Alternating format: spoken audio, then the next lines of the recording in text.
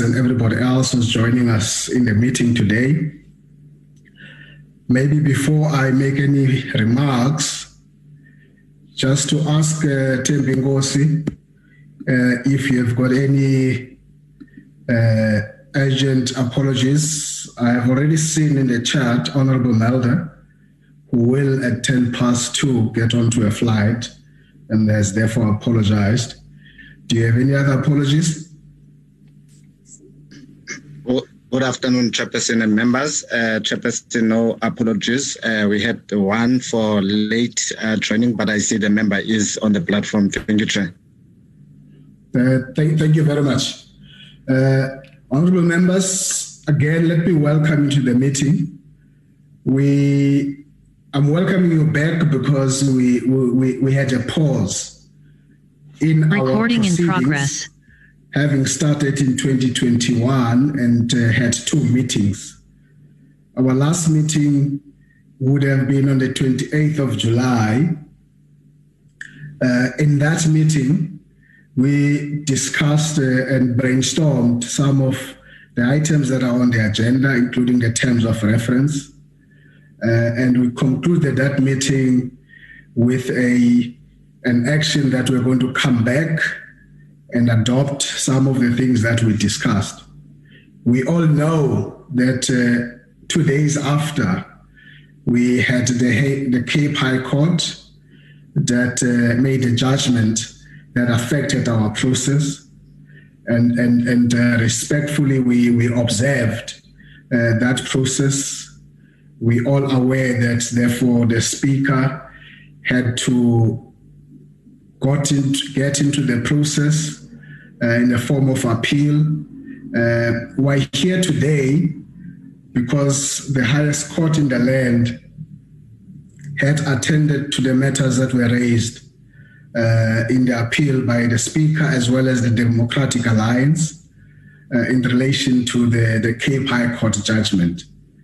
And we're going to get a summary of what that judgment says in terms of the item on the agenda so that all of us are on the same page of what that judgment entails.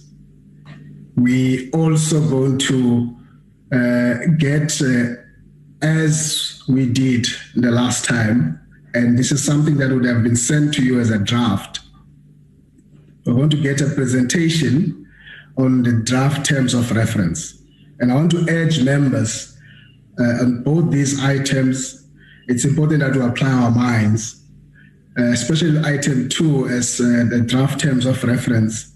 This is important in the manner that this is how we're going to work. It's going to guide our work. And that process is going to be as important as whatever outcome that we want to come up with at the end. So I'm going to invite that you are able to do that in a manner that assists the process.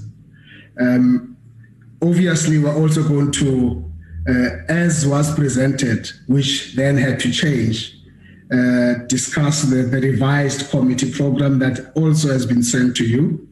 And the last item will be for us to consider the minutes of that meeting that I've referred to, of the 28th of July. I do welcome Honorable Brad Heron as the new member who has joined us. Welcome. I see all other members were with us. Thank you very much. If there's no other issue, I would like to get straight to it and invite our legal team to lead us in the presentation on the first issue of just, I know that all of you have read this, have gone through it, and thank you for that, but I thought it's important as a committee that we have a bit of a reflection on it. And we're going to ask Barbara Lewis to take us through that. Thank you very much, Barbara. Thank you, Chair. Good afternoon, members. Chair, you did a very good job in outlining how we got here. Pardon, so I'm not going to go through the background of it. We started at the High Court and we ended at the Constitutional Court. Chair, two issues were of concern or impacted the committee process when we left the High Court stage. It was the legal representation and whether full legal representation should be allowed to a Chapter 9 office bearer, and whether a judge can serve on the panel to do that prima facie assessment. The High Court found that the limitation that was placed on the right to legal representation was irrational.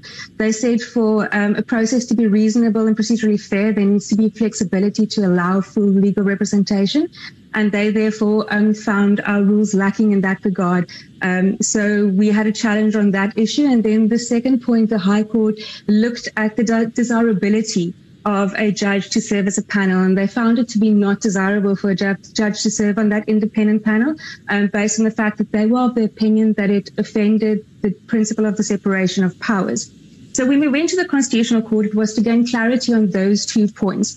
The Constitutional Court agreed with the High Court on the issue of full legal representation, and they said that there's no rational basis to limit a full legal representation based on the argument that the Chapter 9 office bearer should be held accountable or personally accountable.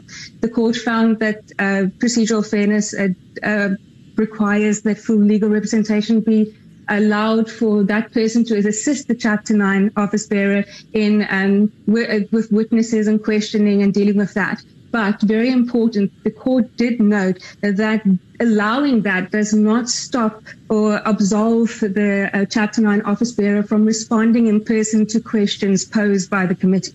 So that person will still need to account personally, but will have the assistance of full legal representation in the workings and the processes of the committee as we go through the inquiry. For that, Chair, the Constitutional Court therefore severed a part of the rule that limited that. So we now have a situation where the Constitutional Court said our rules must read as full legal representation. Then when it came to the issue of allowing a judge to serve on the panel, the Constitutional Court found that the High Court erred in its evaluation of the situation. It said it's not a question of desirability, but a question of permissibility, rather. And in looking at desirability, the High Court made a subjective evaluation when it should have made an objective evaluation. They found that it does not, that the separation of powers principle in our Constitution is not absolute. There are certain overlaps, but that's also why we have checks and balances. And the fact that the Speaker, in appointing the panel, especially when it comes to a judge, needs to consult with the Chief Justice, means that the separation of powers is protected and it's not infringed on. The Constitutional Court also noted that a judge is actually very well placed to perform this function because of the lack of bias and the independence that's associated with the judiciary. So in that instance, then the court found that our rules as far as as a judge serving on an independent panel is constitutional. So that process up until now where we are stands. The Constitutional Court found nothing wrong with our process up until this point. From here on then, as Fatima will speak to the terms of reference, we need to make allowance for the full legal representation and how that will impact on the committee's work and how it's the process is formed going forward. Then, Chair, members would have seen in the news today that there is a letter that went out from the attorneys of the Public Protector stating that she is planning on filing a rescission application against the Constitutional Court's ruling. As the legal situation stands now, there is no such application yet. So there is no legal impediment from our office's perspective for the committee to continue. Like Chair said, the highest court in the land gave a judgment, and we are following that judgment. I know there may have been some developments this morning, Chair, that I have not yet had eyes on due to other responsibilities. So with permission, I will ask my litigation senior, Mrs. Avira Njikela, to just assist in clarifying that further. Thank you, Chair. Thank you, Ms. Lewis. Mr. Njikela, you've been put on the spot. Thank you very much, Chairperson. As my colleague has indicated, yesterday there was a letter that was sent to the Speaker, and I believed that you were copied in that correspondence, wherein the public protector made her intentions very clear that she intends to apply to the Constitutional Court for a rescission of certain parts of the judgment or order of the Constitutional Court. On the basis of that intended rescission application, she made a proposal or a request to the Speaker and I suppose to the committee as well to adopt the same attitude that they had adopted when the matter was going to the Constitutional Court for an appeal in the first round. That we had made a sensible decision by deciding to put the process on hold until the Constitutional Court has ruled on the issue. And again, that issue is raised that since there is an application that will be pending soon, we should consider putting this process on hold in deference to that rescission application. We responded to that letter, and in our response, we briefly indicated that as far as we are concerned, there are no legal obligations on Parliament to stop the process at this moment, since there is no application at all or an interdict to stop the process.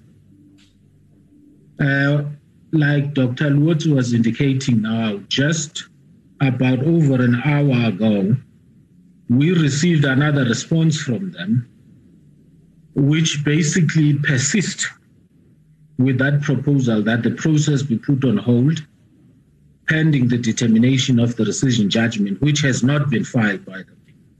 In their letter yesterday, they indicated that they will do so in 10 or 15 days. So, Chair, as far as we are concerned, from a litigation point of view, there is nothing before us other than a declaration of intention to do so.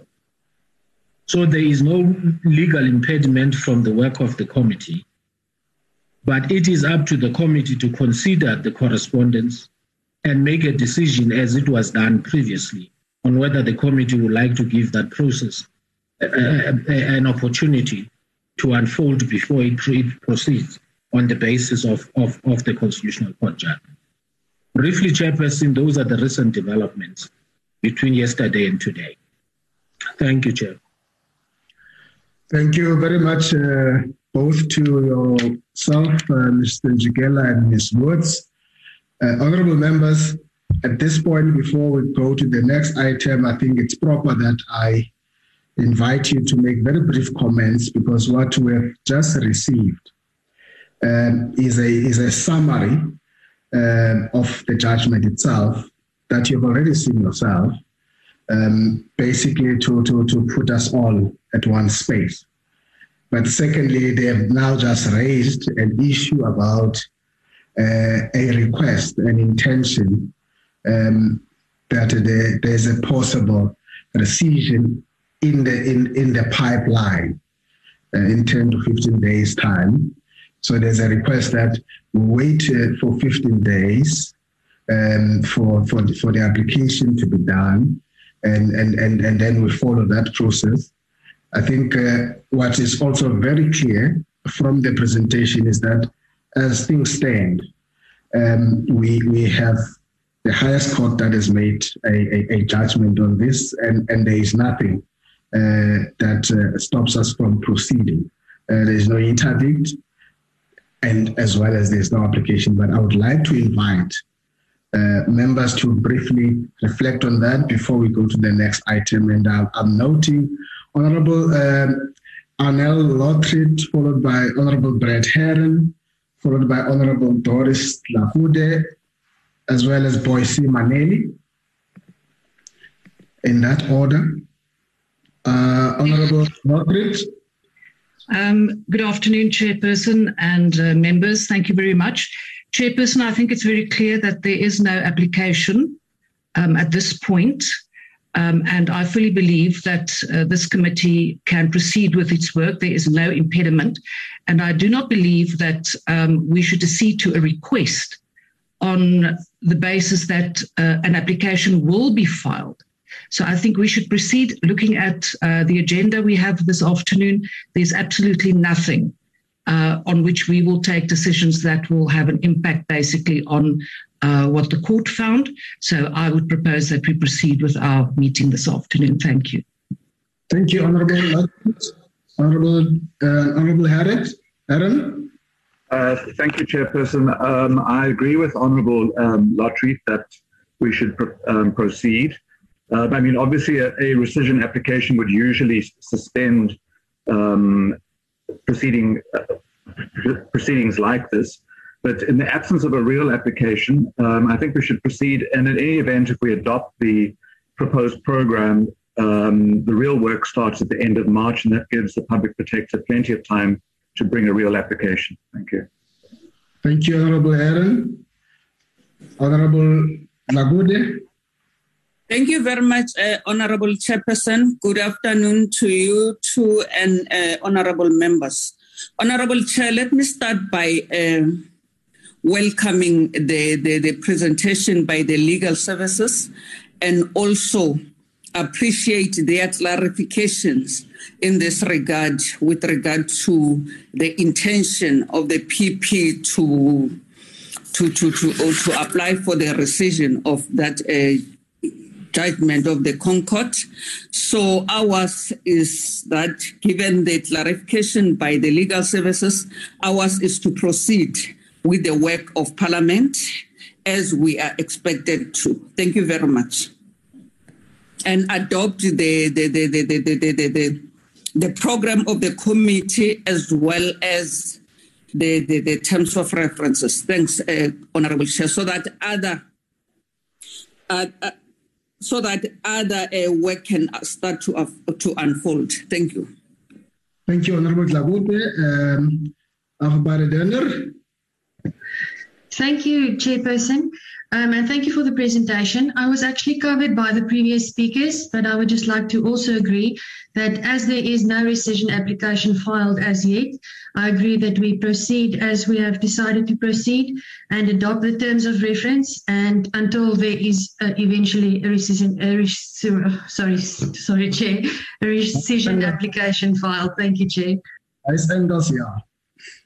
Thank you.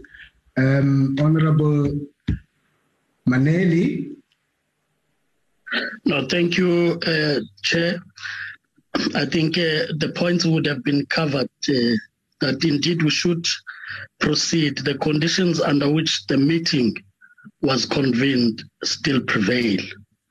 I think it's important to put that point. And anything else would be something new that we'd see as we move. But I also want to bring this point that it's clearly an intention. And depending on counsel you may receive in that period, anything else could happen. And therefore, this committee should proceed on the basis of the conditions under which it was convened. That the decision of the court would have allowed us to proceed. And we proceed as such. Thanks, Chair. Thank you. Honourable Sheikh Imam, you're the last one. Yes, thank you very much, Chairperson. Chairperson, whilst I do accept that if a rescission application is made, it will affect us. At this stage, we must admit there is no application for rescission at this point in time. So let us not run away from that. The program, like the previous speakers have said, the honourable members, is not going to impact to the extent that it's going to have an effect on the outcome of what is going to actually happen in the court. And by the time we actually implement this program, an application would have been made if they intend to make that. Although I'm not sure why there was a delay in already making this application timeously. So given that and the fact that if you look at the program, I would suggest that we should proceed with the program for now. And if that application of rescission comes in, then we'll have to relook at the matter. Thank you, Chairperson. Thank you, Honourable Sheikh Imam. Honourable members, I think you've spoken very clear on the issue. I want us to step off this item and get to the next item where we're going to get a presentation. This is our own internal work that we must look at it objectively and guide in terms of exactly what is it that we want. This is very important from start to finish. And so I'm going to invite again the team to take us through the draft terms of reference, which also have been sent to you. Fatima, is that you or Barbara? Good afternoon, Chairperson. Yes, it is indeed myself, Chair. Good afternoon to all the members as well. I'm going to ask Enquiry to please flight the draft terms of reference for us. Thank you, Enquiry. Chair, just a quick recap. At the meeting on 28 July 2021, the committee resolved on various issues. Firstly, that the committee intends to adopt a narrow scope to the approach in which it's going to conduct the inquiry, and that it would be limited to the charges that were in the motion. And then that the approach would be a member-led hybrid approach with internal and external forensic support. And Chair, at the time, that decision was based on the advice of our office, and in particular, the concern we had that the rules did not provide for the PP's representative to be actively involved in the process, and therefore the use of an evidence leader by the committee may possibly result in some unfairness. However, as my colleague Barbara has explained in some detail, the Constitutional Court judgment has found that the head of any Chapter 9 institution is entitled to have a legal or other representative participate in removal proceedings. And as such, this representative, if so availed by the PP, will have the right to, amongst other things, cross-examine witnesses and present the PP's case.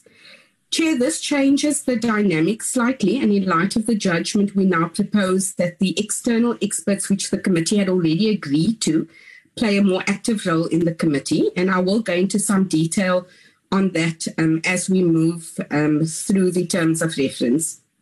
The committee then also resolved that we will keep public participation limited to persons who can assist with fact-finding, and then all committee meetings will be hybrid. And then lastly, that we must incorporate all of the above in a terms of reference. And the committee will recall that our advice was that the rules are not prescriptive to the committee as to how it must perform its task. And of course, that was with good reason. The rules are not unique to the office of the PP or to this motion, and the same rules are going to apply to any other person who finds themselves the subject of a future motion for removal. Therefore, Chair, the aim of the terms of reference is to give some clarity as to how the process will unfold going forward. And Enquiry, we can move to the background. Chair, I'm not going to spend any time on the background. Members will be very familiar as to how we've reached this point now, except to just mention again that NA Rule 129AD2 states in particular that the committee must ensure that the inquiry is conducted in a reasonably and procedurally fair manner within a reasonable time frame.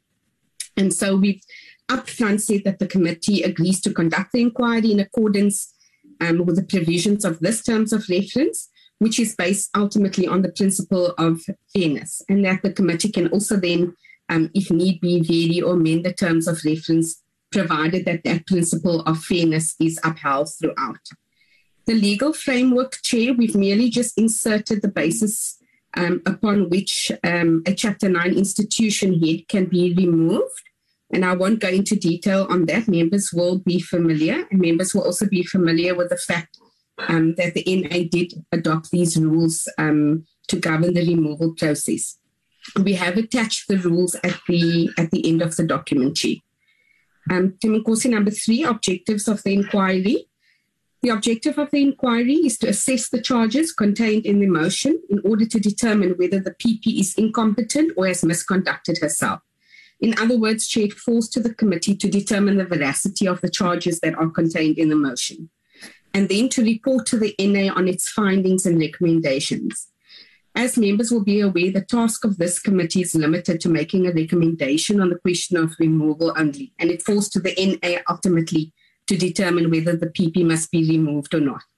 And a decision to remove, as per the Constitution, will require resolution of at least 2/3 of the Assembly to vote in favour of that removal. Format of the inquiry. The inquiry, as we indicated in our last presentation, is a constitutional process to establish on the basis of evidence presented whether the PP is incompetent and or has misconducted herself as alleged in the motion. And as indicated, regardless of the finding of the committee, removal still requires a 3/4 majority vote of the Assembly. It is not a judicial process, Chair, neither is it an adversarial or quasi-judicial process, but rather an inquisitorial process informed by Parliament's constitutional mandate, and the principle of fairness must be paramount to the manner in which the committee conducts the inquiry. We've now stated that the committee will utilize the services of an external evidence leader to assist it, subject to provisions which I will detail a bit later. And as I indicated earlier, Chair, the committee initially determined that it will adopt a member-led hybrid approach. But because of the recent developments, we have proposed the use of an evidence leader. Nonetheless, the core principle of fairness is central to the format. That hasn't changed. And as per our instructions in the last meeting, this draft terms of reference has been drafted in a manner that is going to allow for a balanced process that is beyond reproach and which ultimately allows the committee to base its recommendation on the principle of rationality. The inquiry will be conducted in line with the following: witnesses. The committee will invite persons identified by itself as witnesses to submit a sworn statement and thereafter to appear before it, if determined necessary, to answer oral questions related to the subject matter of the inquiry. And of course, Chair, the PP will be called, and only after consideration of the evidence can a determination be made on whether there are any other potential witnesses that can add value to the process and assist the committee in determining whether the PP has in fact misconducted herself or is otherwise incompetent as alleged. In the event that a witness refuses to submit a sworn statement and or avail themselves as requested, the committee may use its power of subpoena as provided for in the Powers and Privileges Act. And as we always advise, Chair, subpoena is really a measure of last resort when invitees displaying an unwillingness to cooperate with the request of a parliamentary committee. So we certainly won't start our process by summoning persons to appear.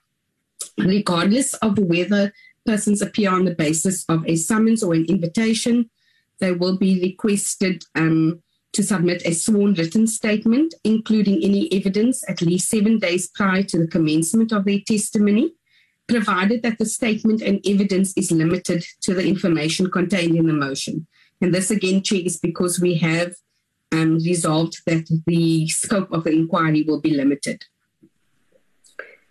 The committee will furnish the PP with copies of all statements as received and a list of witnesses it intends calling.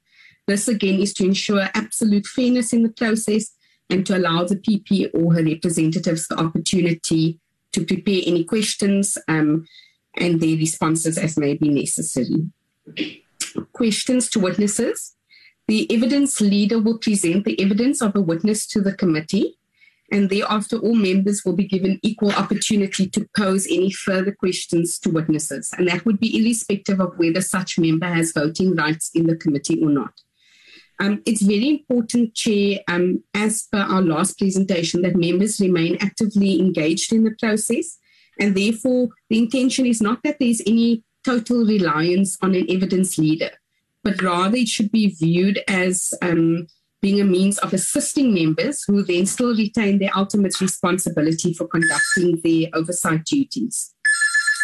In the event that members are of the view that a certain witness needs to be recalled, it may do so by resolution. That's if there is later evidence that makes it necessary to open those questions again.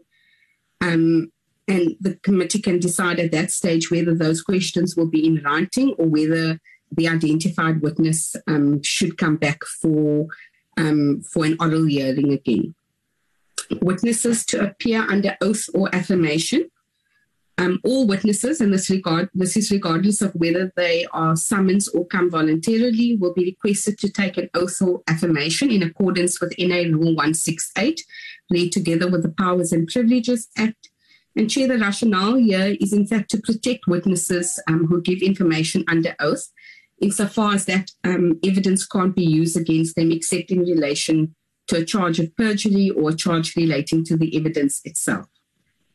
The oath will be administered by the chairperson or any other person acting on instructions of the chair, and all witnesses prior to commencing their testimony will be informed of the parameters of the inquiry and instructed not to remark on or discuss any matter that is not related to the evidence or the charges contained in the motions. Again, witnesses appear to assist the committee in considering the charges, and information that is irrelevant should be disregarded. Cross-examination and processing of evidence. Whilst the committee is not a judicial tribunal or a court of law, it will permit the PP or her representative to cross-examine any witness, whether identified by the PP or whether that witness is a witness of the committee. Chair, this is in line with the Concord judgment that also speaks to the issue of the PP being afforded the right to cross-examine witnesses. In the event that the PP does wish to call a witness, notice of same together with a copy of the sworn statement must be provided to the committee, who will in turn provide the PP with a date and time for the appearance of that person. And Chair, this is exactly for the same reason that the committee will provide the public protector with copies of statements that it receives. It's to enable the committee then to prepare themselves when that witness appears. The evidence leader and members shall have the right to put any questions to any witnesses called by the PP, subject to any reasonable restrictions the chairperson may impose. And Chair, those may be time restrictions or restrictions based on the type of questioning if it goes beyond the scope of the inquiry. The committee will determine the manner in which it will process evidence before it and the weight it will attach to evidence. And in doing so, it may consider any evidence that is relevant to its mandate and may also use its powers of subpoena to gather further evidence if it deems necessary as the process unfolds.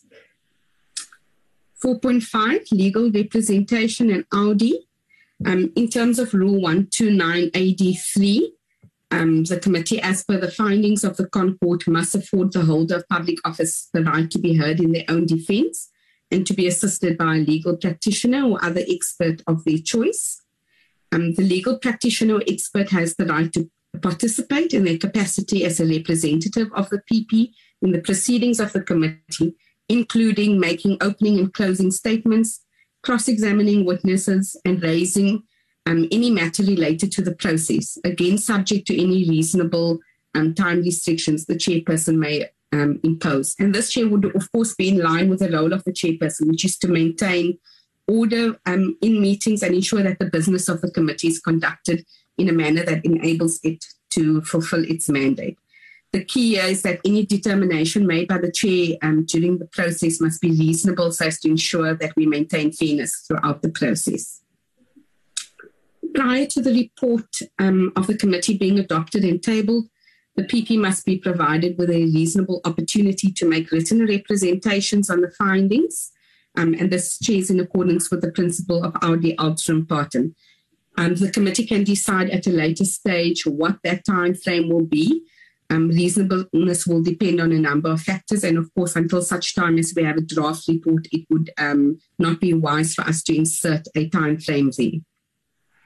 The representations of the public protector, if she wishes to utilize that opportunity provided to her, must be considered by the committee prior to its adoption of the report. Then onto the aspect of evidence leader, number 5, Damon Corsi, you can just move a little bit for me, please. The inquiry, as I've indicated, Chair, is inquisitorial in nature, and the role of the evidence leader is not to act as a prosecutor. It's limited to presenting the evidence and putting questions to the public protector or other witnesses with the aim of empowering the committee to assess the merits of the evidence in line with its mandate. The format of questioning, whether oral or by way of statement with a view to limiting issues that may be in dispute, will be determined by the evidence leader in consultation with the chairperson.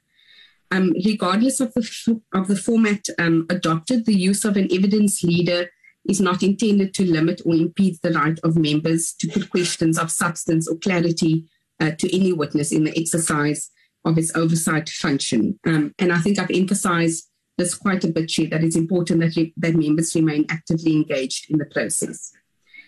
Public participation and transparency. During our last presentation, we took the committee through Section 59 of the Constitution, which creates an obligation to facilitate public involvement. And we've also indicated that the NA rules don't dictate the manner in which public participation must happen. And it's for the committee to decide how that public participation will be managed.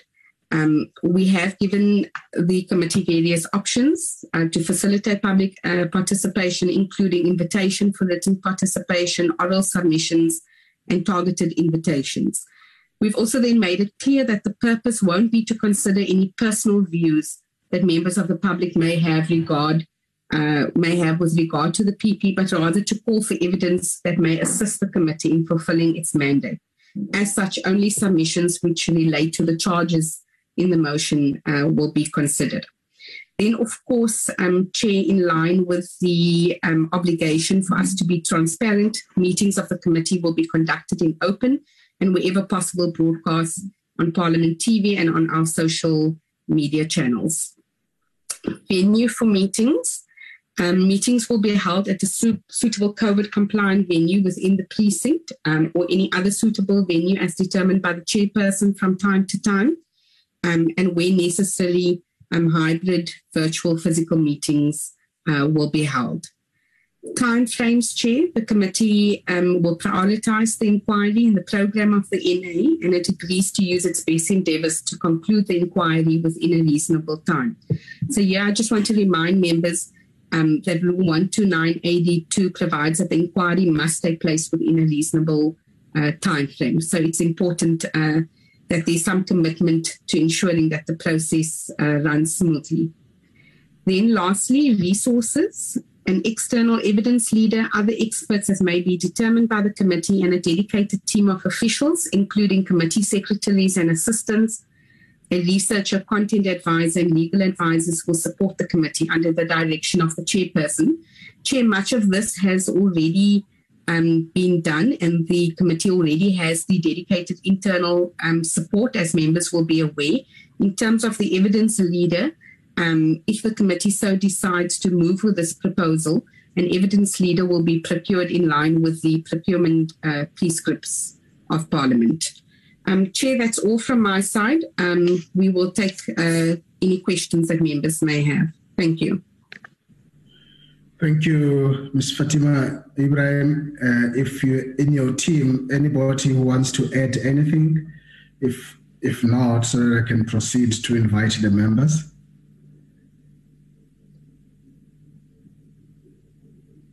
Anybody in your team, Fatima, who wants to add? Chairperson, we have as a team considered the terms of reference and drafted it jointly. So I think for now we're willing to engage with members and then make any necessary changes that the committee resolves on. Thank you. All right. Thank you very much, Ms. Ibrahim, for that presentation. Honorable members, what has been presented is going to be your footprint and the legacy of work that you are going to do.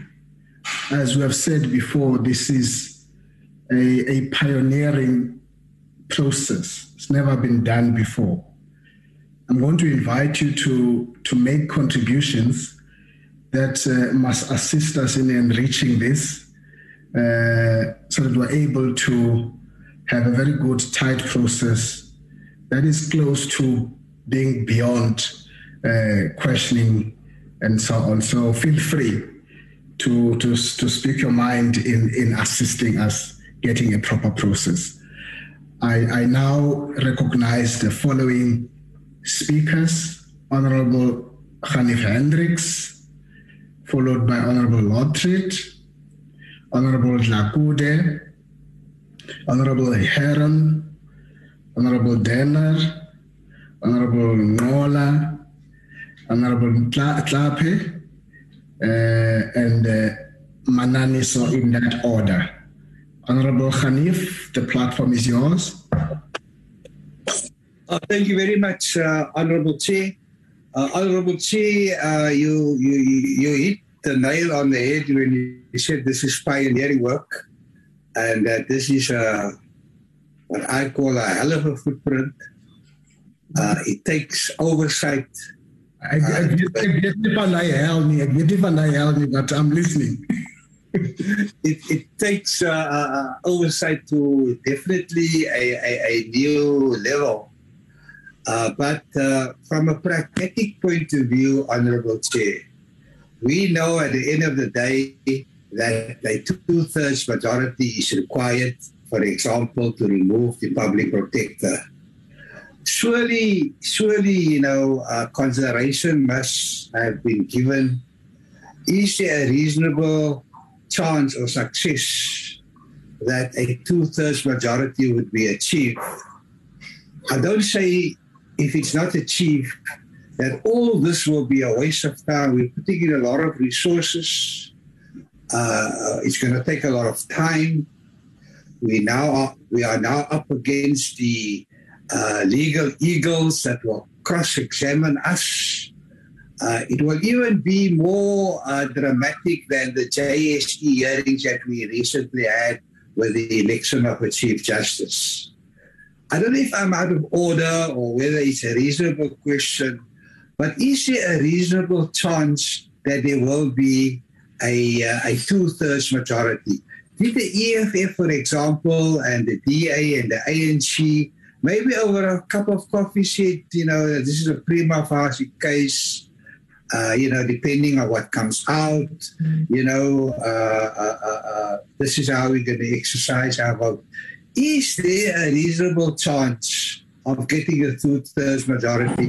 If not, Chair, aren't we wasting our time? Thank you very much.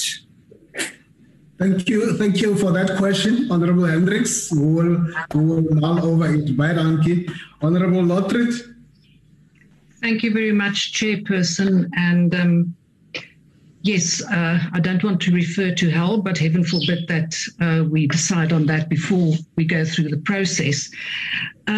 Chair, I don't have a real problem with the terms of reference. I think it's a very reasonable and clear document.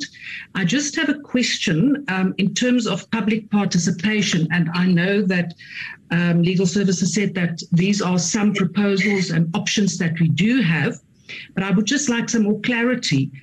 Specifically in terms of the way in which it will be done, the either written participation or oral submissions.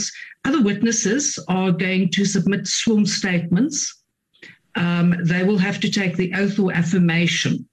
And that will obviously also give some weight to the evidence presented to the committee. What will be the case in terms of the public participation?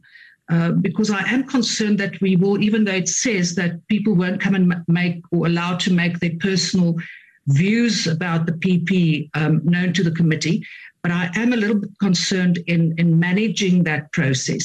And then I think also perhaps you refer to this being groundbreaking. Indeed, it is the Section 194 process that we are now embarking on. But I think we should also learn from what happened in Parliament with the Eskom inquiry. And I think that was a very good example for us to follow. Thank you, Chair. Dankie, Agbare Lottrit, Honorable Dlakude. Thank you very much, Honorable Chairperson. Let me take this opportunity to welcome the terms of references as they have been presented to us. Indeed, Honorable Chair, it is a working document which we believe will guide us as we embark on this process, the first of its kind since the dawn of our democracy, that we will be doing this inquiry on the fitness of the head of a Chapter 9 institution to hold office. Ours also is to embark on a fact-finding mission. We don't have anything that will say we have a predetermined outcome. We will be using, it will guide us in ensuring that the information, the material that will be presented to us, that will be given to us is what we are going to use. So, Honorable Chair, I also want to suggest that this document be subjected to legal scrutiny, so that all the gaps are closed when we start with doing this work of ours, the inquiry. Nothing will then stop us. And also, Honorable Chair, I just want to propose that in doing so, let's adopt it as is, subject it to legal scrutiny, and also it will assist in ensuring that other services are procured. As the presenter said, that the issue of the evidence leader will be procured as soon as we adopt these terms of references. Thank you very much, Honorable Chair. Thank you, Honorable Lagude. Honorable Heron. Thank you, Chair, and thank you to the team for the presentation. If I may, I have one question to the team, and then just if I may comment in response to Honorable Hendricks, that I think we must be cautious about anticipating the outcome of this process. We shouldn't be concerned about whether the outcome may require a 2/3 majority or not. I think we must go into this objectively and understanding that the outcome may not require any action by the National Assembly. So I think it's inappropriate to be worried about the 2/3 majority. My question really is, this process is an inquisitorial process, not a trial. I mean, an inquiry process and not a trial. And as the terms of reference, I think, correctly say, it's an inquisitorial process rather than an adversarial process. So it raises questions to me, and it's not a big point, but I think it's a point about setting the right tone that this is an inquiry and not a trial. When we start saying that the public protector or her legal representative may cross-examine any witnesses called by the committee, but the committee will question any witnesses called by the public protector. I would propose, unless it arises out of the Concord judgment, that the word should be questioned and not cross-examined wherever it is used. Because I think cross-examine brings us to an adversarial space in tone, and to be consistent, if the members get to question the witness presented by the public protector, then the public protector should question and not cross-examine witnesses called by the committee. Thank you, Chair. Thank you very much, Honorable Heron. We'll get you there. Akhbar Denner. Thank you, Chair. Let's hope it goes better with my pronunciation. Chair, I would just like to gain an idea of what would constitute a reasonable time frame, please. Thank you. Short and sweet. Okay. Reasonable time frame. Thank you, Honorable Denner. Honorable Mola. Well, thank you very much. Let us welcome the presentations both. But I got cut after the presentation of the judgment. But I think the committee has welcomed the judgment and equally on the issue of the correspondence. I think one would recall that when the matter was before the Cape High Court, which had Part A and Part B, we were under no obligation to stop the process until the court would have declared so.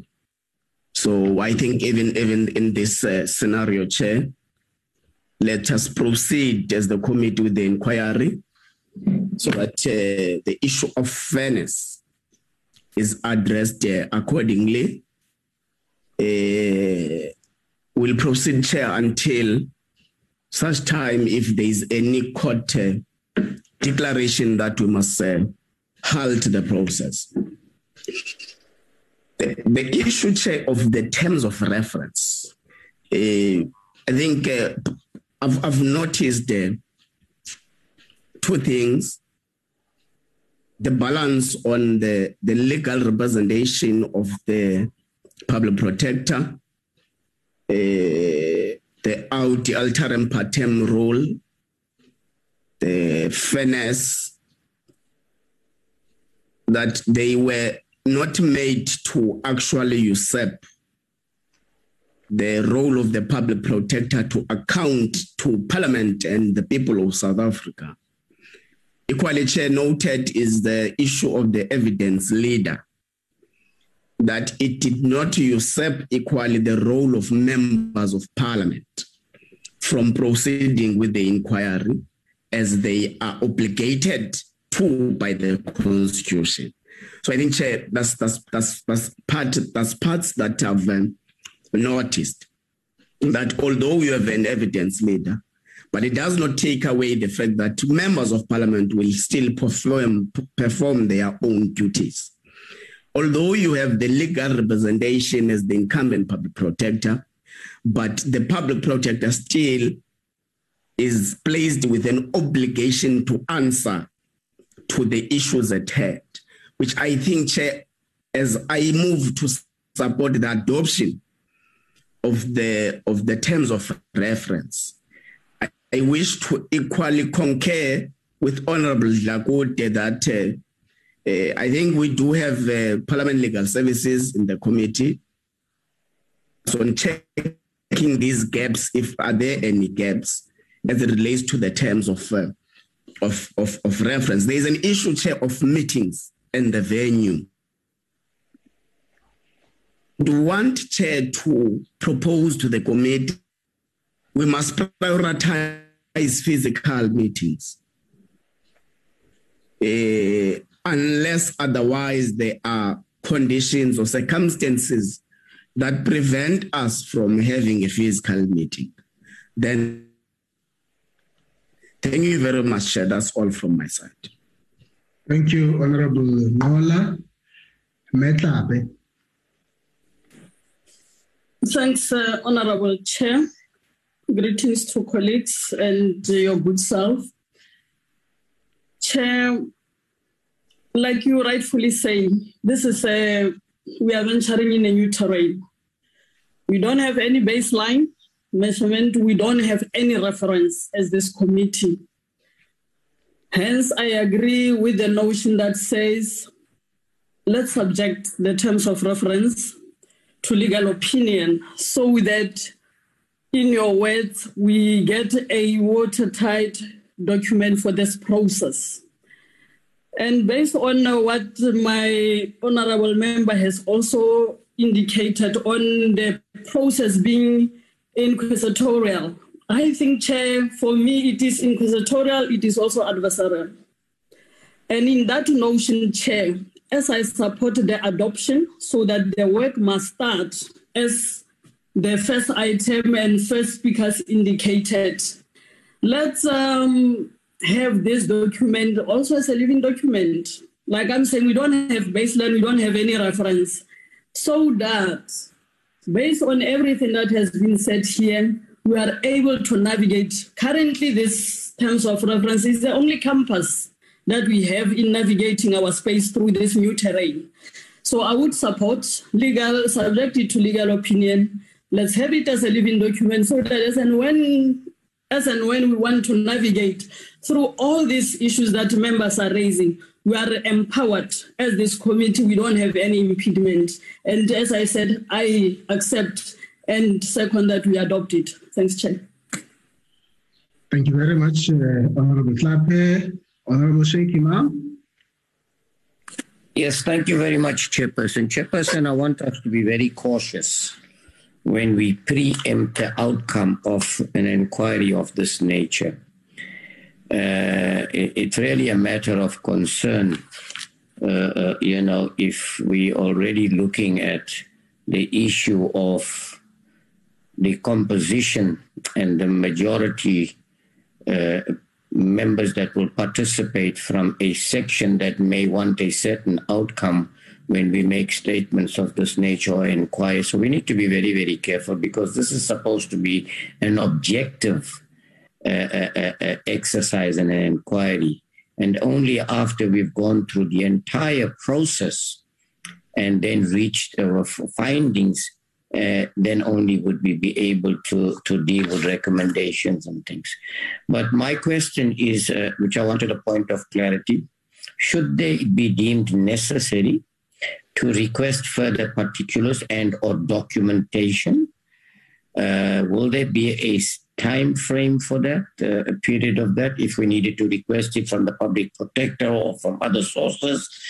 Should it happen in the beginning or as we go on when it is necessary? I'd just like some clarity on that, because that might become necessary in order to reach an outcome. Thank you very much, Chairperson. Thank you, Honorable Sheikh Imam. Honorable Sebuletse Mananiso. Okay, thank you, Chairperson. Let me start by actually welcoming the presentation.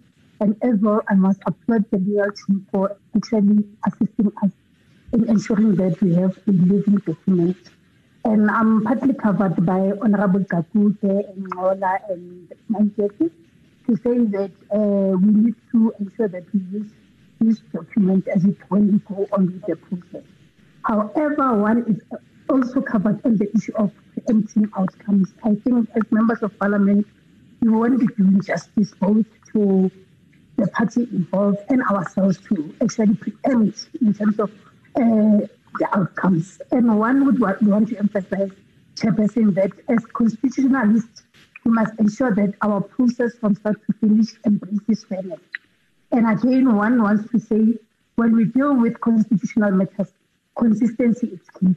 So as we get into this particular process, we must ensure that everything that we do is consistent and everybody is treated equal. Thank you. Thank you very much, Honorable Mananiso. Just fix your sound there. I was struggling a bit. Honorable Milham. Thank you, Chairperson. Chairperson, I have a comment and then a question of clarity, if I may. So my comment relates to the evidence leader and the importance of that evidence leader in building a record of the case. If we rely on members to drive this, we're going to end up going all over the place. And honestly, an evidence leader will provide coherence and consistency and basically package the evidence for us in a manner that is then understandable and can be utilized to reach some kind of decision. So that's the comment.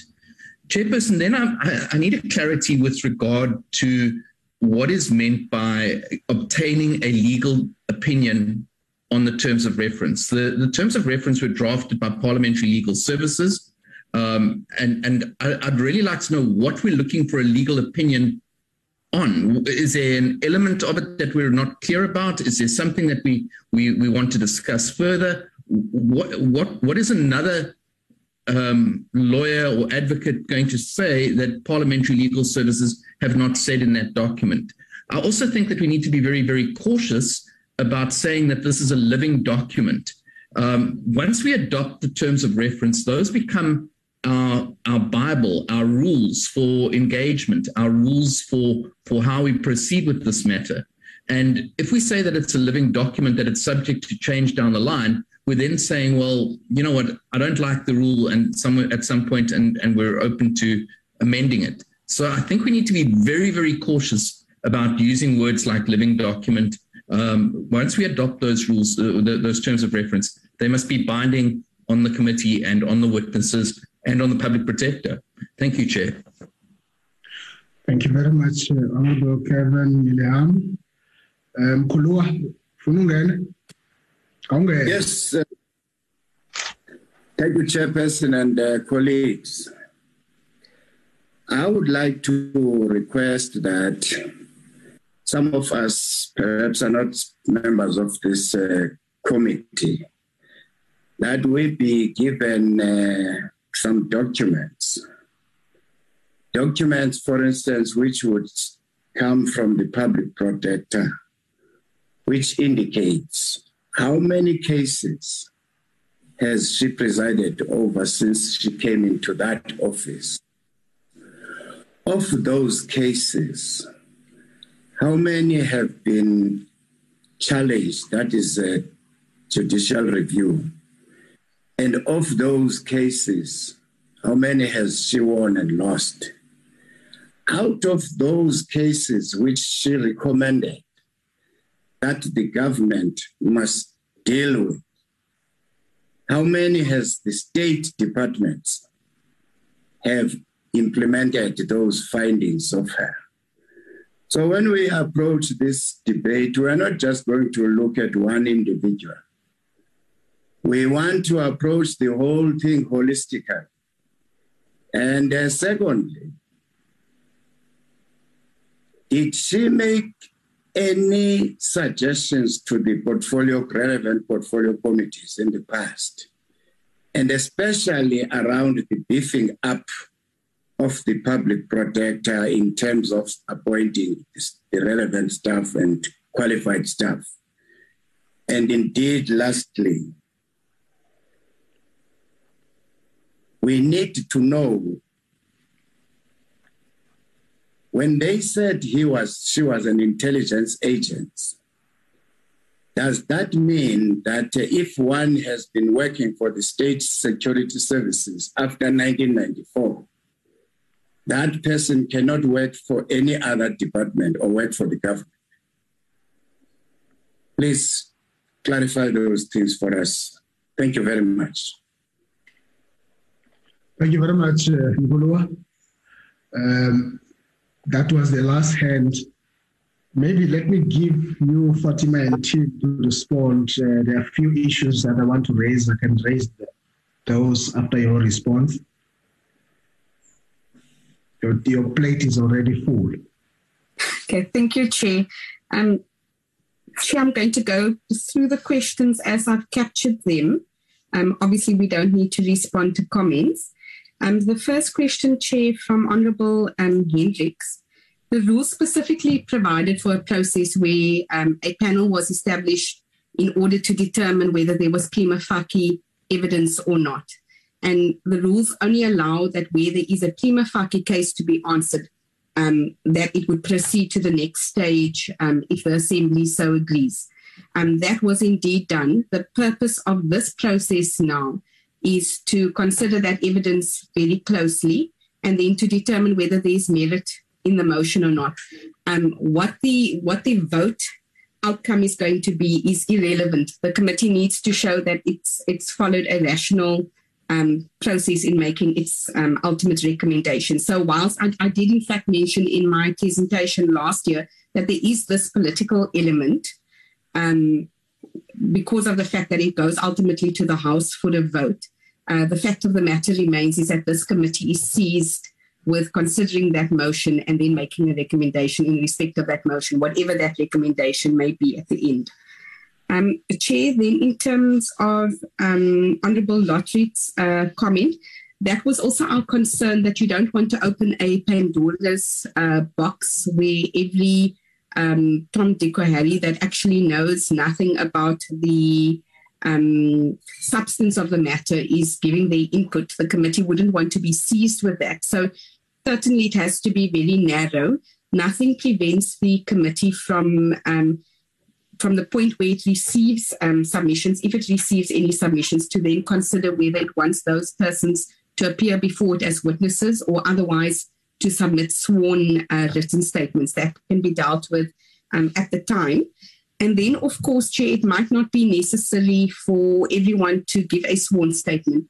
Members will recall during the ESCOM inquiry process, for example, some of the public participation there actually just took the form of leading academics coming to the committee and explaining certain legislative issues. So likewise here, there may be academia interested in highlighting some of those constitutional and legislative obligations and functions of the PP in order to assist the committee in making its determinations. But certainly the intention is not to open that Pandora's box. So we will need to be very careful how we craft any invitation for participation. And of course, as we've said, nothing prevents the committee from simply doing targeted invitations as well. Chair, then Honourable Hedden raised the issue of the terminology and the use of the word cross-examine. Our first draft of this terms of reference, which was done shortly after that meeting that took place last year, in fact, didn't refer to cross-examination at all. It is, in fact, the Constitutional Court that raised it in the context of the Public Protector's legal representative. And that's why it's added. I'm more than happy to soften that wording, Chair. I think that there is consensus on the fact that this is not an adversarial process at all. But as I've now indicated, the reason for that that use of terminology like that was simply because of the Concord referring to it. Then Honourable Denner asked a question about what would be a reasonable time frame. Chair, that's a difficult thing to determine without consideration of all the facts before the committee. What would be reasonable in one situation may not be reasonable in another situation. There are many things that are going to impact a process like this. For example, the number of witnesses that you may have. It may be that there are no witnesses that the committee wishes to call. So that would make the process a little bit quicker. It may be that the Public Protector has a long list of witnesses that she wishes to call, which then may lengthen the process. Similarly, are there going to be objections to the way things unfold? All of those things are going to impact how we deal with it, but reasonableness at every stage can be considered. I know there was a question later on, and I'll deal with that as well, where a member asked about, I think it was Imam Sheikh that asked about reasonableness in terms of other time frames when you're giving the Public Protector a chance to respond and so on. That would also depend at the time, the nature of the questions, the nature of what we're asking somebody to do, which is why I said that when we provide the ultimate audi to comment on the draft report, it would be necessary for us to consider the length of that draft report, how detailed it is. All of those would influence the time that the committee then decides to afford the Public Protector. But the key, Chair, is that there is fairness regardless of what timeframes we determine as the process unfolds. Chair, I think that was all. Panto Alamisa, Honourable Alamisa asked a question, which I know he raised in the previous meeting as well, about various bits of information that he would like the committee to consider and to ask the Public Protector to provide us with this information. Chair, as I've indicated, once a evidence leader is on board, we will determine how many of these things can be dispensed with on paper. So instead of presenting these as oral questions, because it may be difficult given the nature of the questions for the Public Protector to provide a oral response when she's on the spot, nothing would prevent the committee from sending formal correspondence asking for a response on all of the questions that Honourable Alamisa has raised, and I have made a note of that. So we're a little bit ahead of the process, but when we get to that stage, we will ensure, if the committee so agrees, that these questions are put to the Public Protector so that the committee has that information going forward. Chair, I think that was all that I captured, unless there's something that I've missed out on. I'm going to ask my colleagues, Dr. Lewitz and Mr. Njikela, if they wish to add to anything that I may have missed, if they want to supplement. Thank you, Chair. Yes, they are. They must. There are a few things you've skipped. Let them come in. Thank you, Chair. You'll have to guide me because I thought Fatima comprehensively covered what I also jotted down. So perhaps if Chair can indicate to us which questions. Okay. Would you like to deal with this dichotomy issue of the need to be very sure in terms of the legal rationality of the terms of reference, and then that would have been put on the table to say, subject this to a process that says to us, you're on the right track. And then there will be a question that says, you are yourself a legal team, so why would that be done? That's the first, if you want to get into that immediately. Thank you, Chair. Chairperson, as I indicated earlier, the terms of reference were drafted by the legal team and subjected to internal scrutiny. Of course, members are at liberty to request that it be looked at by external legal advisors if they so wish. The process is new for us as well, Chair, so we're not working off a template where we have a terms of reference that Parliament has already adopted in a similar process. There is no similar process. What we did try to do is, one, ensure that fairness is paramount and to be quite generous in the way in which we've drafted it. Secondly, to take the decisions of the committee as per the last meeting and make sure that we capture those. But Chair, we rely on the committee now for guidance, whether you wish for us to seek external advice on that or not. But I just want the committee to bear in mind that the Constitution does specifically say that Parliament has the right to determine its processes. And the reason that we advise initially to have a terms of reference is to make it easier for the committee to navigate this new space as the committee goes forward. So I'm not sure what the purpose would be. I would prefer if members raise particular issues in the terms of reference that they would want us to get advice. Let's say perhaps the question is being asked to say what in the terms of reference is prone to being challenged.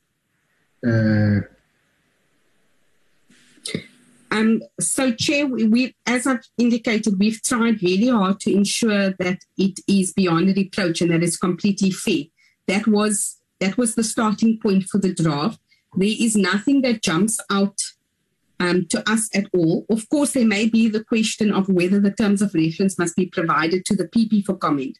Our own view is that it shouldn't be. As I've indicated, it's a constitutional imperative of the committee to determine its own procedures, which is exactly what the committee is doing.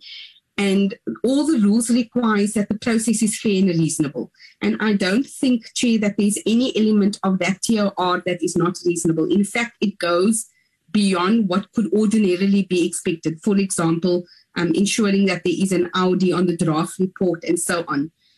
So unless members have something very specific that they wish us to go and consider more closely and then to seek external legal opinion on, we are positive that the document is fair as it is in its current form, Chair. Thank you.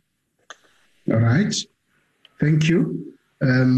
If there are no additions from your team, and I will, because we need to proceed to the other next items, I'll ask if there are follow-ups from members. But maybe before that, just for your own digestion of the issues, Fatima and team, just questions as to whether what I will raise should live in a terms of reference, or those should be matters that are dealt with by the chair. For example, such issues as would you, in terms of the questioning by members, the question, the issue of the set time, the time allocation, because if you don't do that, you can drag this process forever, because you've got to avoid issues of unlimited time. And then in terms of the process itself, is it necessary that you will reflect on the issue of attendance as evidence is presented as we go through this process? Because if Richard Yanchi is not, comes in and out and is not present and misses out on a lot of evidence and comes in at a point of decision making, isn't there a challenge, a little bit of a thread there that could be challenged to say he would not have applied his mind on this because he would have been absent for all of this time. I do understand also that the issue of quorum is taken as parliamentary committees work.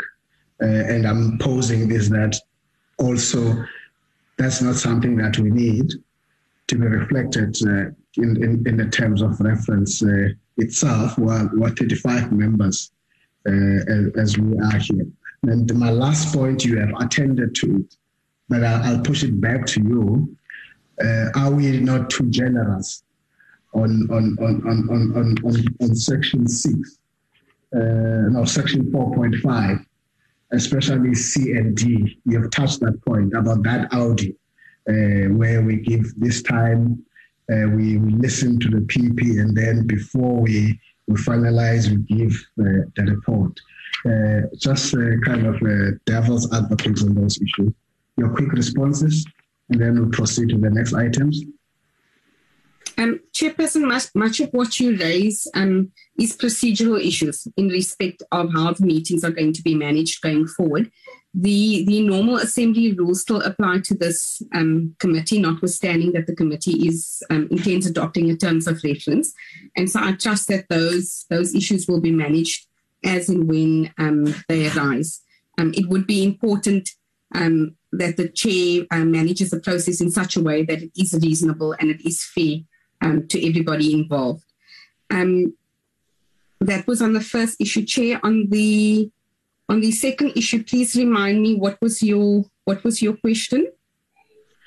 I spoke of the attendance. That is procedural, Chair. Compared to your decision making as well. Yeah. Okay. That can be managed procedurally, Chair. All right. Thank you. Thank you. Thank you, Fatima. Honorable members, I think it's proper that before we leave the item, let me again put it to you members. There are suggestions for us to adopt these terms of reference. Can I hear you on the matter?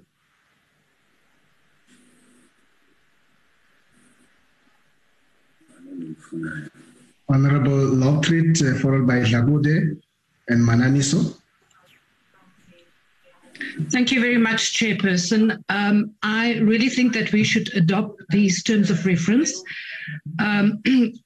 Quite frankly, I think we have been informed, and I'm quite sure, I can't remember the specific case, but that the Constitutional Court has indicated that Parliament has the right to decide on its own processes. I think our legal team have made absolutely sure that all the elements of natural justice is adhered to, and it is up for us as Parliament to decide on our own internal procedures and rules. Thank you. Thank you very much, Honourable Lockrit. Is there support to that? Honourable Jagude? Honourable Chairperson, thank you very much. I second the adoption of the terms of references as they are. Thanks. Thank you, Honourable Jagude. I see the other hand, perhaps you want to say something different, Honourable Mananiso, Honourable Hendricks and Maneli. No, thank you, Chair. I'm actually covered by 2 members. Thank you, Honourable Hendricks. Chair, we're quite happy with the terms of reference, although we're going to grapple with the fact that the process mustn't be adversarial. And it started because of a motion by a political party that the public protector must be fired. So surely, I don't know how they're going to deal with it. The political party that, put the motion, they were quite decisive. We want her fired. So in this particular process, it is, I don't know how they're going to traverse the terms of reference, which says that it mustn't be adversarial. So they need to move away from their position, which they articulated to the nation that a public protector must be fired. And they must say, look, we are now have a prima facie case. We have an open mind. And I just feel that there will be some difficulty for the party that proposed the motion now suddenly, to adopt a different stance. Thank you. But I support the terms of reference. Thank you, Honorable Henry. We'll leave those to the House for debate. Honorable members, the terms of reference have duly been adopted. I want us to move to the next point.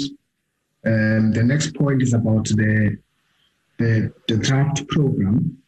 Tembingosi. Hello, thank you very much. I'm not sure if I saw Mr. Olomisa has been trying to get your attention. He opens the cameras, and then I know it's his hand. So don't speak on his behalf. I know when he's raising a hand. Young man. Okay, man. Now that's how you do it. He does it. Take your lane. Take your lane. Thank you, Honorable Miss. Kubaten was.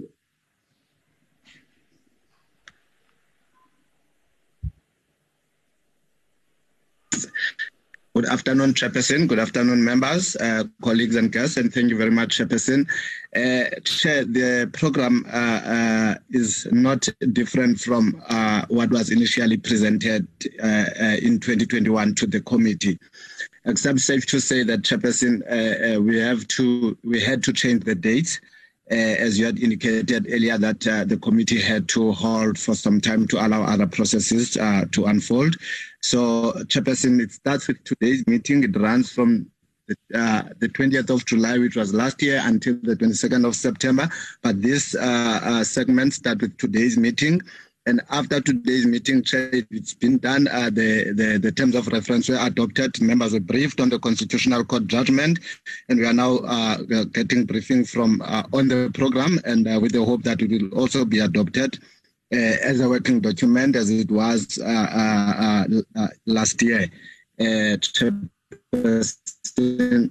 So after today's meeting, we have allowed then a month, Chairperson, for the processes that Legal Services has outlined, and also to ensure that any document that needs to get to members does get to members, Chairperson, which will then be followed after that by the briefing on the 29th of March on the evidence before the committee. And immediately after that, Chairperson, there's another break period of a month to allow the public protector to be issued with the first Audi. And immediately after that, Chairperson, then the committee will resume in May with a briefing on the responses of the public protector from that Audi. And thereafter, Chairperson, we have proposed hearings for that week of the first week of May, which will then go on to the second week of May. And then after that, those hearings, Chair, from the witnesses, we have set 2 weeks to process the evidence that has been received from the witnesses before we invite the public protector from the 31st of May to then come and appear before the committee. That will happen. We've put 3 days for that to happen, Chairperson, which will again be followed by another break of 2 weeks to allow for processing of the evidence from the public protector. And after that, the committee will then sit and have its own deliberations until the 17th of June. Thereafter, it will be constituency. As per the latest draft parliamentary framework from 20th June to 15 August 2022. Then when we resume, Chairperson, members will be then taken through a draft report that would have used that period of constituency as the team that supports this committee to produce a draft report, which will be considered by the members and then possible adoption. And thereafter, Chairperson, in August, we'll give another month from the 18th of August to the 18th of September. Will be afforded to the public protector to consider the second Audi. as the report, Chair, after the draft report has been adopted, then be sent to the Public Protector for comment. And and then the last 3 days, Chair, will be the consideration of the Public Protector's responses, and then which will then lead to the adoption of the committee final report. Chairperson, that is what we could work on now, and I give it to you, Chairperson, from here, and thank you very much.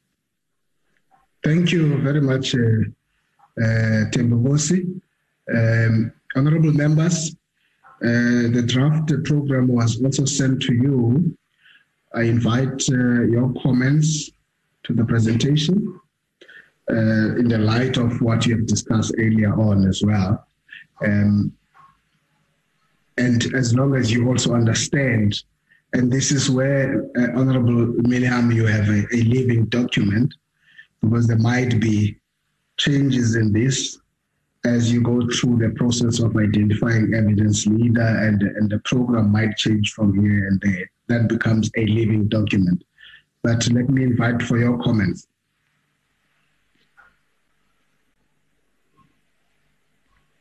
Any comments? If none, you will indicate if you all agree to this program. I don't see any hand. Are we all happy with the draft program? Honorable Lagude. Thank you very much, Honorable Chair. We appreciate the program as a living document, which we believe will assist us in doing our job, and also, if need be, it will be amended, as you have already said. Thank you very much, Honorable Chair. I move for the adoption of this program. Thank you, Honorable Lagude. There's a mover for the adoption. Honorable Milham. Chair, you must help me just pronounce your surname. I don't want to mess it up. Chair, my surname is Malam. Thank you. And I second the adoption of the program. Thank you very much, Honorable Malam. We proceed. I see further two hands. Honorable Mananiso and Nola. No, thank you, Chair. I'm actually covered. Thank you. Honorable Nola. Well, thanks, Chair. No, I third the adoption. But I think there's only one mistake on the hearing of the Public Protector. We have three. We have day one, we have day 3, and day 3 instead of day 1, 2, 3. Okay. It's just an error, Chair, nothing much. Otherwise, I third the adoption. Well, that demonstrates that you're paying attention to the document. Thank you. It will be corrected as such. Thank you. Let's move to the next item, which will be our last item, the minutes. Can Nogosi present the minutes that members have received? We'll go page by page. And I'd like members, as we do that, for each page, if we have corrections, to indicate.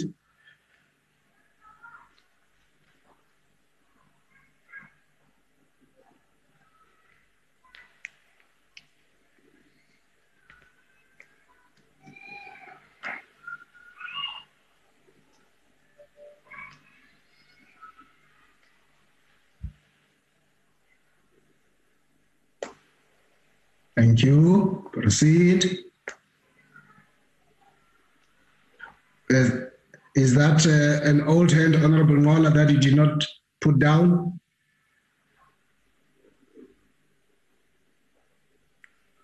Honorable Mola, is your hand up? It's an old chair, sorry. Yeah, thank you. No, it's an old. All right, thank you. Proceed to the next page. That's page 3, members. Page 4, go to page 4, which is the last page. Thank you. Any corrections, members?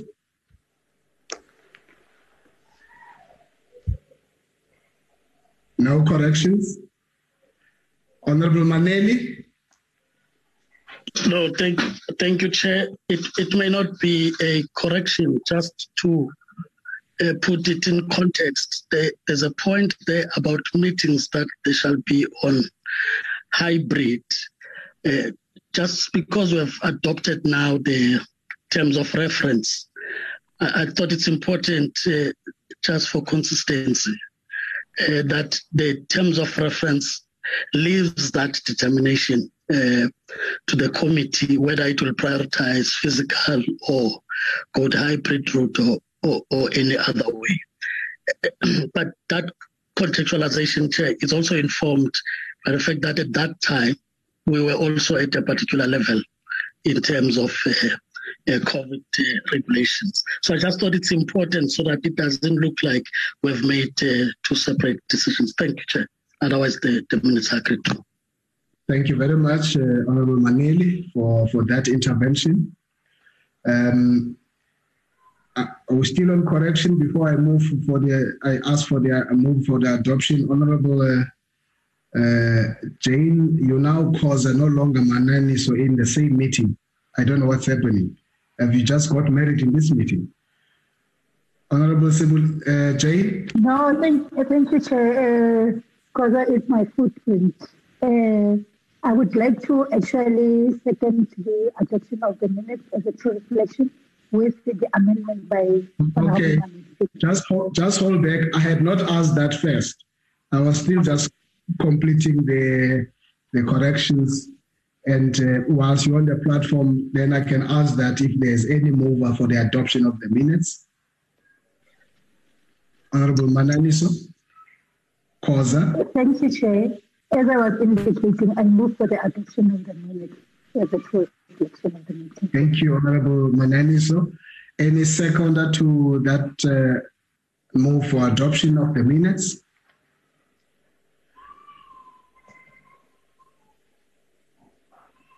Honorable Maneli? Thank you, Chair. I second. Thank you. Thank you very much, Honorable Maneli. The minutes have been duly adopted. Honorable members, that's our last item of the meeting. Just a comment from my side. Firstly, to thank you for your participation and guiding this important meeting and having assisted directing a process towards a particular direction. As indicated earlier on, we will keep you informed and in touch about what we discussed at the very beginning of the intentions that were ventilated in this meeting from the Office of the Public Protector, South Africa. But I do want to make an appeal that you continue doing that for us to stay objective in this process, but also to play our oversight role. I do want us to relegate all other matters that would then reach debate into the House, so that the committee stay focused on the task at hand. I know that it's your space to raise political issues all the time. I think you'll greatly assist me if we just stay on course on playing the role of directing this inquiry in a very proper manner. Otherwise, thank you very much for your time. The time now is just about 25 to 4, having started at 2. Thank you, colleagues, honorable members, and the team that prepared the work and presented here, and everybody else who would have joined us in this meeting. The meeting is adjourned. Thank you. Long live the chair. Well done to the chair. Long live.